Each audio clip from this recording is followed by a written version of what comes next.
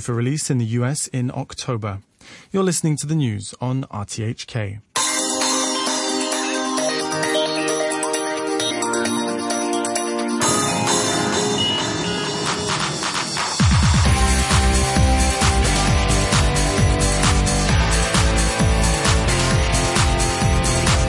Good morning. Welcome to Money for Nothing. I'm Brian Curtis. The U.S. economy contracts 2.9% in the first quarter. China Post reportedly seeks $4 billion in a Hong Kong IPO, and the New York Attorney General sues Barclays over dark pools. Our guests this morning are Ben Collette from Sunrise Brokers, Simon Powell from CLSA, and Darren Benson from CBRE.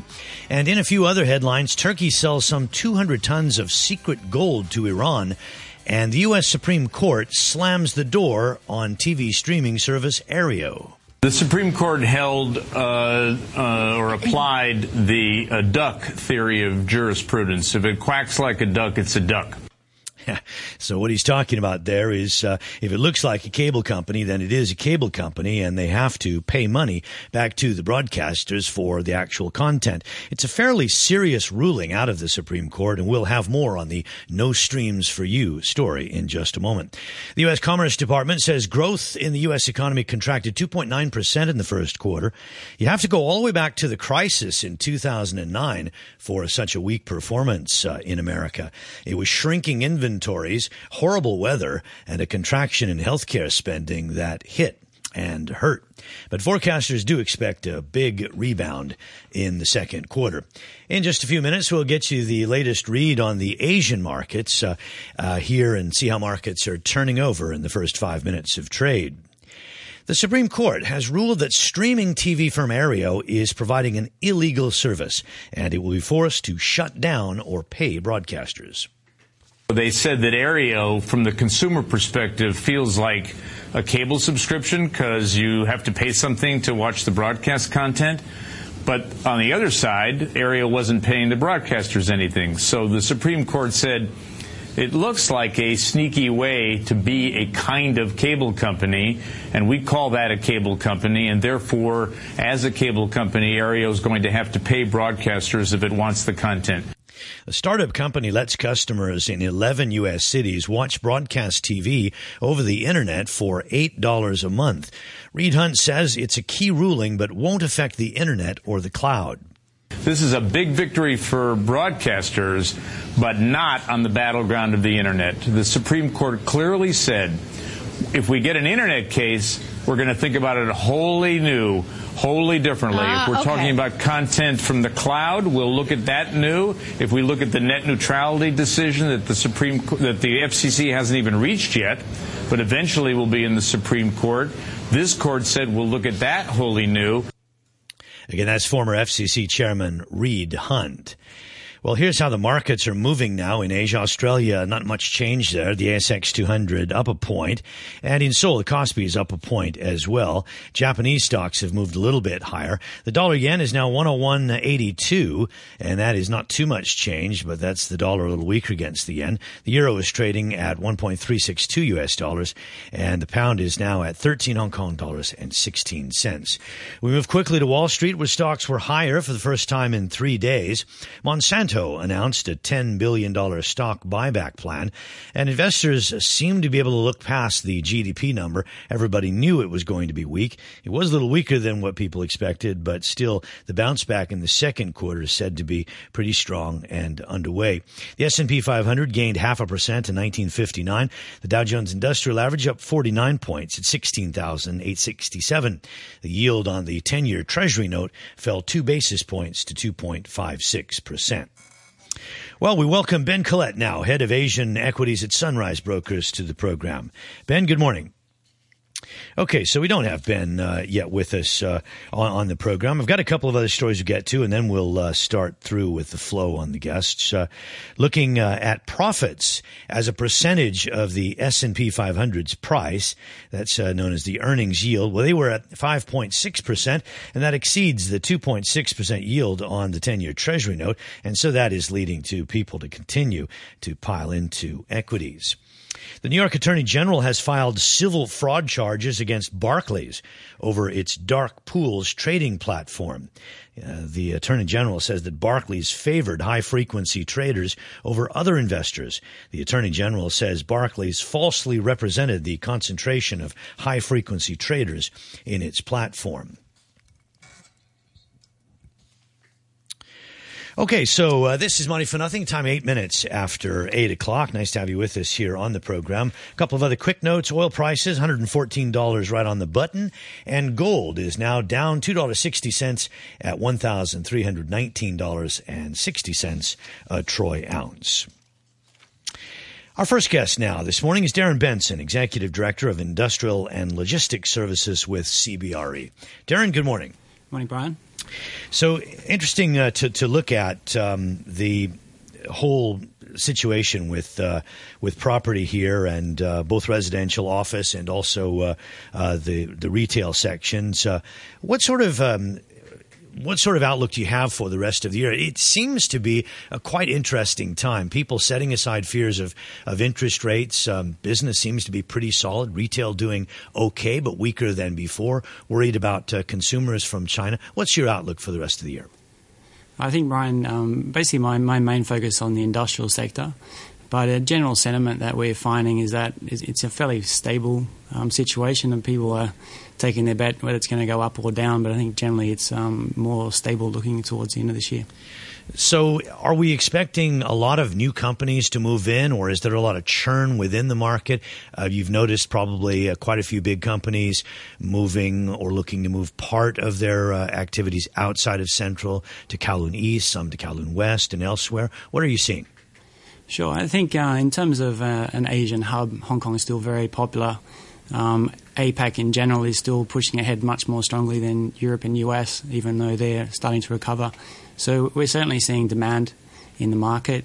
In terms of Kowloon East and even Kowloon West and the new territories, is that Central is fairly constrained, and occupiers are looking for better value in other areas. There's certainly been a lot of supply brought on in Kowloon East, where a lot of industrial buildings have been converted into office and offering more opportunities for those occupiers. Is the government moving aggressively to try to attract business here? Well, I think bodies like Invest Hong Kong are working as best they can. Obviously, Hong Kong and Singapore are fairly competitive, and when you're looking at headquarters type, you're also looking at Shanghai. And China's promoting free trade zones and whatnot to try and get more business in there as well. So I think it's fairly even playing field at the moment.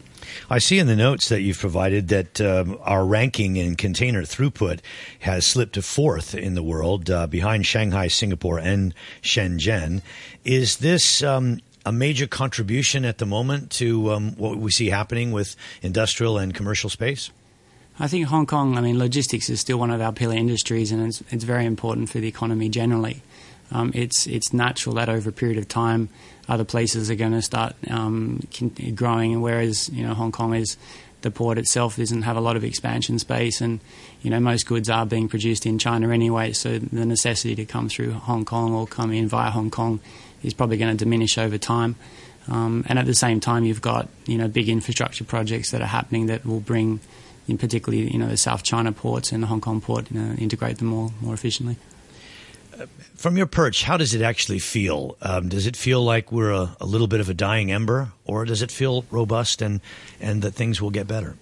Well, it's an interesting point, is that on the industrialist out there, this business still needs to be done in Hong Kong. So you've got, people producing food for the general population here. You've got health and pharmaceutical companies doing well. You've got a big booming data center sector as well. So there is new industry emerging in Hong Kong. But at the same time, the government's been very much focused on promoting residential and office and retail land usage, which has taken a lot of stock off the market. So at the moment, we are finding vacancy levels that are only around 1%, which is causing a great deal of difficulty for occupiers, particularly logistic companies and whatnot, to find space. It's obviously pushed up rents at the same time. And at the moment, there doesn't seem to be any real great plan to address that. How are prices at the moment? We found in the last 2 or 3 years, rental prices in general have been pushing up around 2% quarter on quarter. It's slowed up a little bit now, but it's still pushing ahead well. Capital values have increased in many respects, doubled over this last 2 to 3 years. There's been some very big windfalls for some of those industrialists or investors and developers holding properties.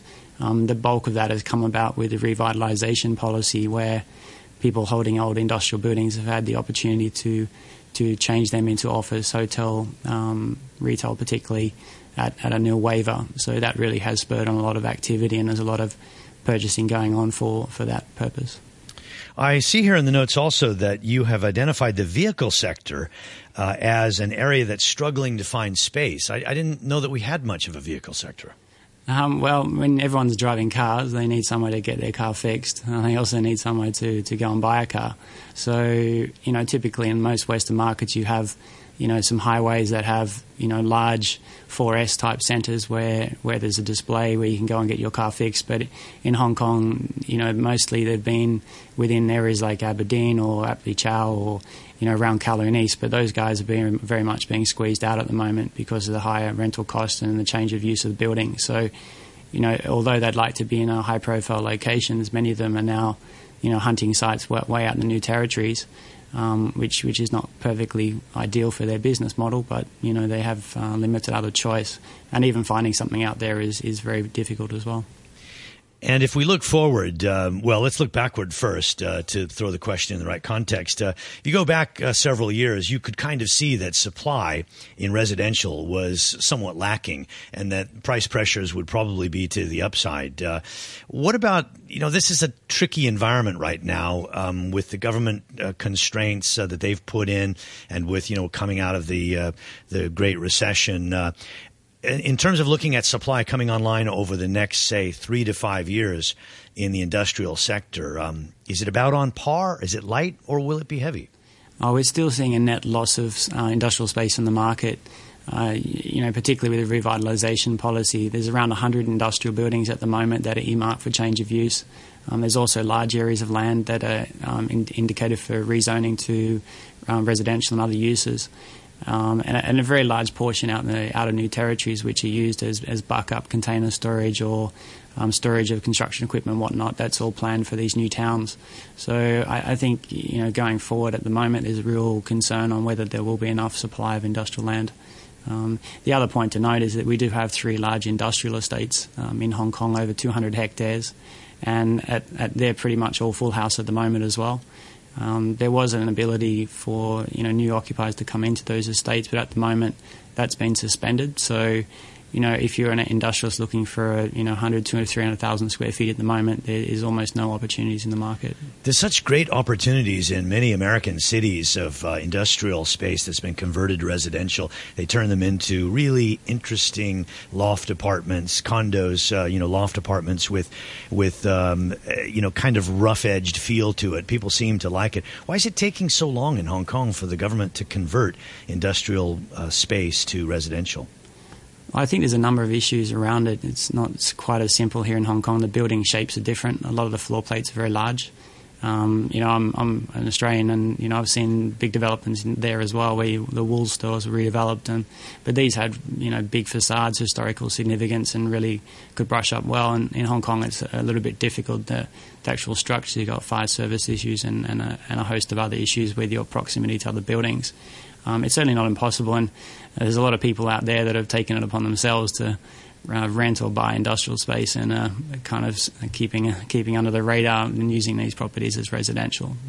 Yeah, you'd think that people would support this, but obviously there are a lot of restrictions and complaint or constraints that you mentioned. But anyway, okay, Darren, it's great to have you on the program. I've got my next guest lined up. We had a little trouble there at the beginning, but it looks like we're cooking with oil at the moment. So, Darren, thank you. Thank you. Thank you very much for joining us. Darren Benson, Executive Director, Industrial and Logistics Services with CBRE. Money for Nothing, the time 17 minutes after 8 o'clock.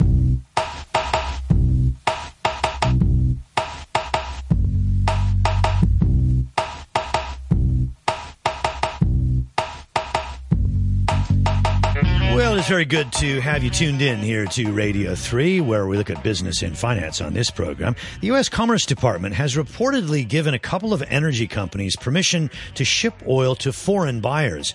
This is pretty significant if it turns out to be true. So far, it's just a report in the Wall Street Journal, but it would mean a loosening of a nearly 40-year ban on oil exports.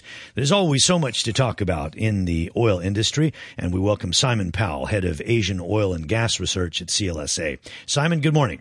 Good morning, Brian. Good morning. Yes, I mean, just tell our audience for a moment why this would be a big deal if it turns out to be true. I mean, we have kind of thought that this was coming, but the 40-year ban on oil exports, the U.S. is now starting to produce a lot more oil. Will it be a game changer? Yes, it will be a game changer if it is true. We saw the news as well.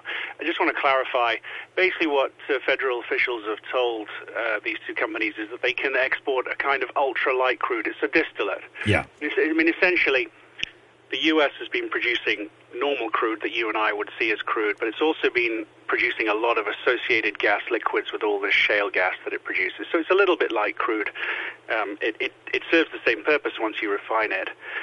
If they do go ahead and allow exports, it will do a couple of things. Number one, it'll start to narrow this gap that we've seen between Brent, which is essentially European pricing, and West Texas, which is U.S. pricing. West Texas has been trading at much lower levels because the U.S. has had much more crude sloshing around in its markets. Yes. So is there any consequence? What is the main consequence of that gap being narrowed? Well, I think the key consequence is, and we've already seen it, and the markets have started to price it, is that the volatility in oil prices has been going down. There are indexes that measure volatility in oil prices, and we are at historically low levels, even despite this activity in Iraq. And what that tells you is the market sees the U.S. as continuing to increase production of shale gas liquids and becoming almost, not quite, but almost like a second Saudi Arabia in the market, which acts as a big kind of calming action on the markets. And people are a bit calmer that if things do kick off potentially in Iraq, then potentially the U.S. could actually produce a lot of what is required. So it will take a little bit of the risk premium out of the price of oil? Well, I think it's already out. I mean, think about it.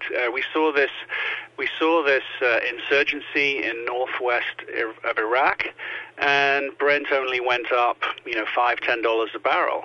Which, when you think about how important Iraq is in terms of current crude production at about 3.5 million barrels, but also think about how much store the IEA was placing on Iraq for future production, it was surprising to us how little oil jumped. And I think we will see, if this insurgency spreads to the southeast producing regions of Iraq, then you will see a much bigger reaction by the markets.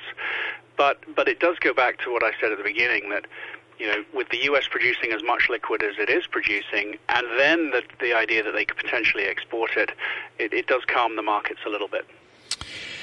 You said on the program last time that you sort of favored, you named a couple of companies. PetroChina, I think, was one. Anton Oil, another. Looking at the move that we've seen, do you think that it's kind of run its course now? Because I started to hear a little bit more from traders about, thinking that this has kind of run its course. Well, as far as PetroChina is concerned, the idea that people should be owning this stock was less to do with oil price movements and more to do with natural gas price movements in China. And we think there'll be some announcements from the central government later this year relating to further increases in natural gas prices. China wants to lift its gas prices to something closer to oil price levels, and that's one of the key theses. If the question is also, though, has oil run its course, it really depends on whether you believe this action in Iraq is going to calm down or escalate. If it does escalate and Iraq was to lose 1 million barrels of its 3.5 million barrels a day of production, or even more, oil prices could go another $20 a barrel in the short term because we are a little bit tight going into the second half. And obviously, stocks that are leveraged to oil price increases are predominantly E&P companies like CNOOC or PetroChina, at least in our region. I just see here in some notes from Bloomberg about things to watch today. China Gas, that's 384 here, that it sees sales tripling by 2020.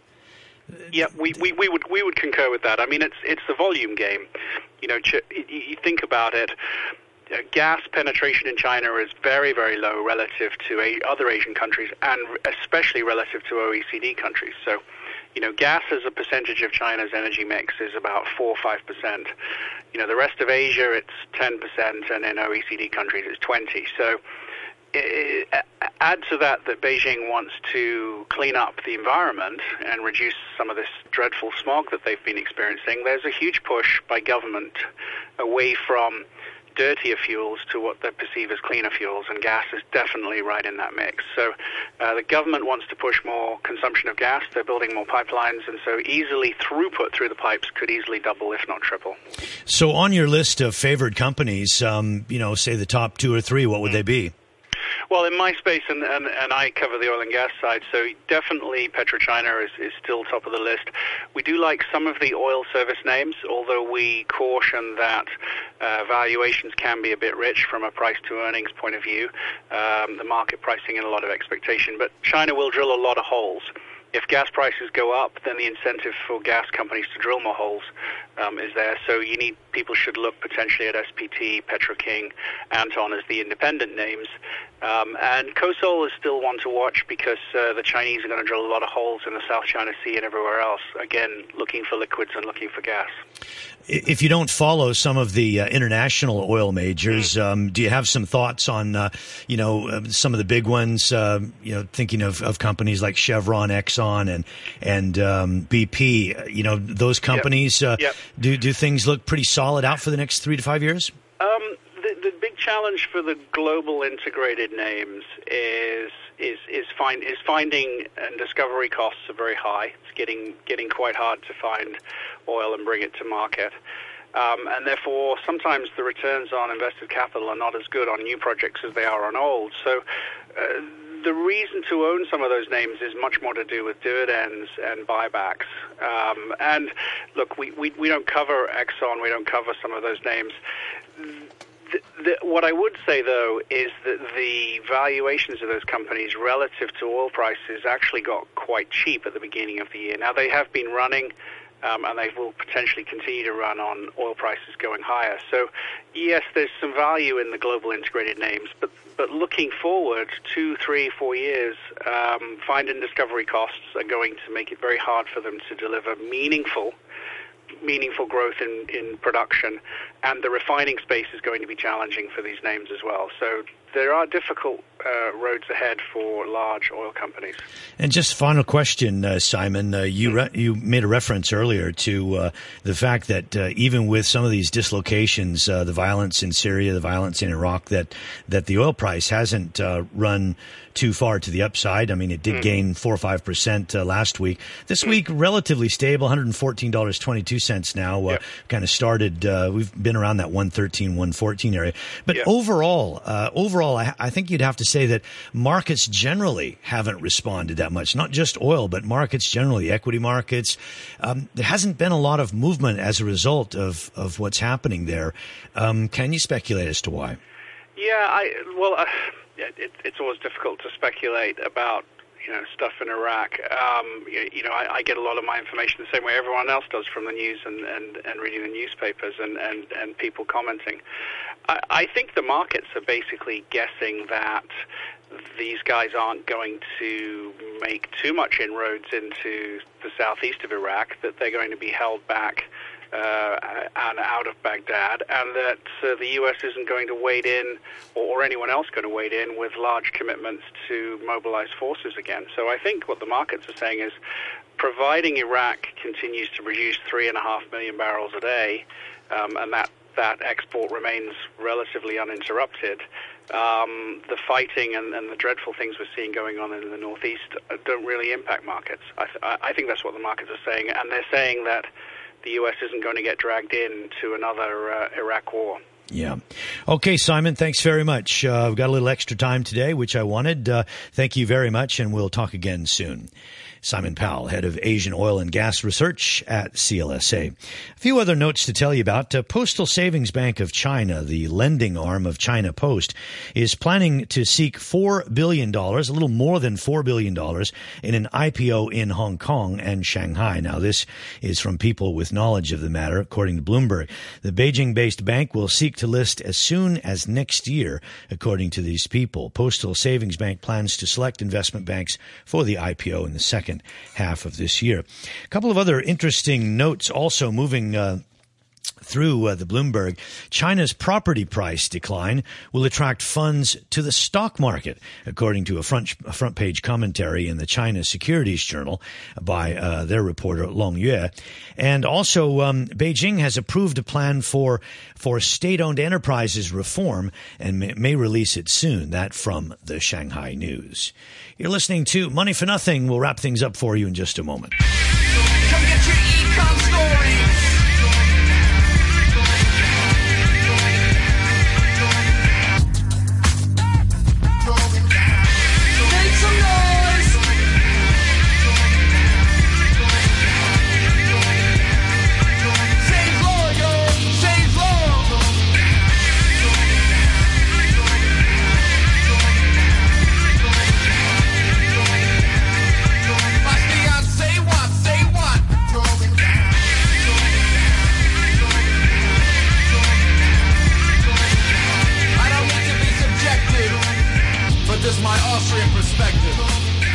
All right. Well, nice to have you with us here on the program. The Nikkei up 68 points, 15,335. So it's actually a day of green numbers this morning. All the markets are higher, not by a lot, but between about 1/3 and 0.5%. We see gains in Seoul, also in Australia, where the ASX 200 is up 17 points at 54.04. The renminbi is now trading at about 6.23 against the U.S. dollar, but the fix is right there around 6.15. That's where it's been, but trading quite a little bit weaker. The Australian dollar strengthening a bit, up over 94 cents at 94.05 U.S. cents. Gold priced at $1,319.60. And as you mentioned, oil is now trading at $114.22 a barrel. Here's how the weather looks today as we go out, then into the news, then into Back Chat. Danny Giddings hosting this morning. The forecast, hot with sunny periods. And there will be a few showers expected, but there's no mention of any thunder showers, goodness sakes, for the first time in many days. 32 degrees will be the high today, and it's going to become fine and hot over the next few days. Thanks for joining us here today on Money for Nothing.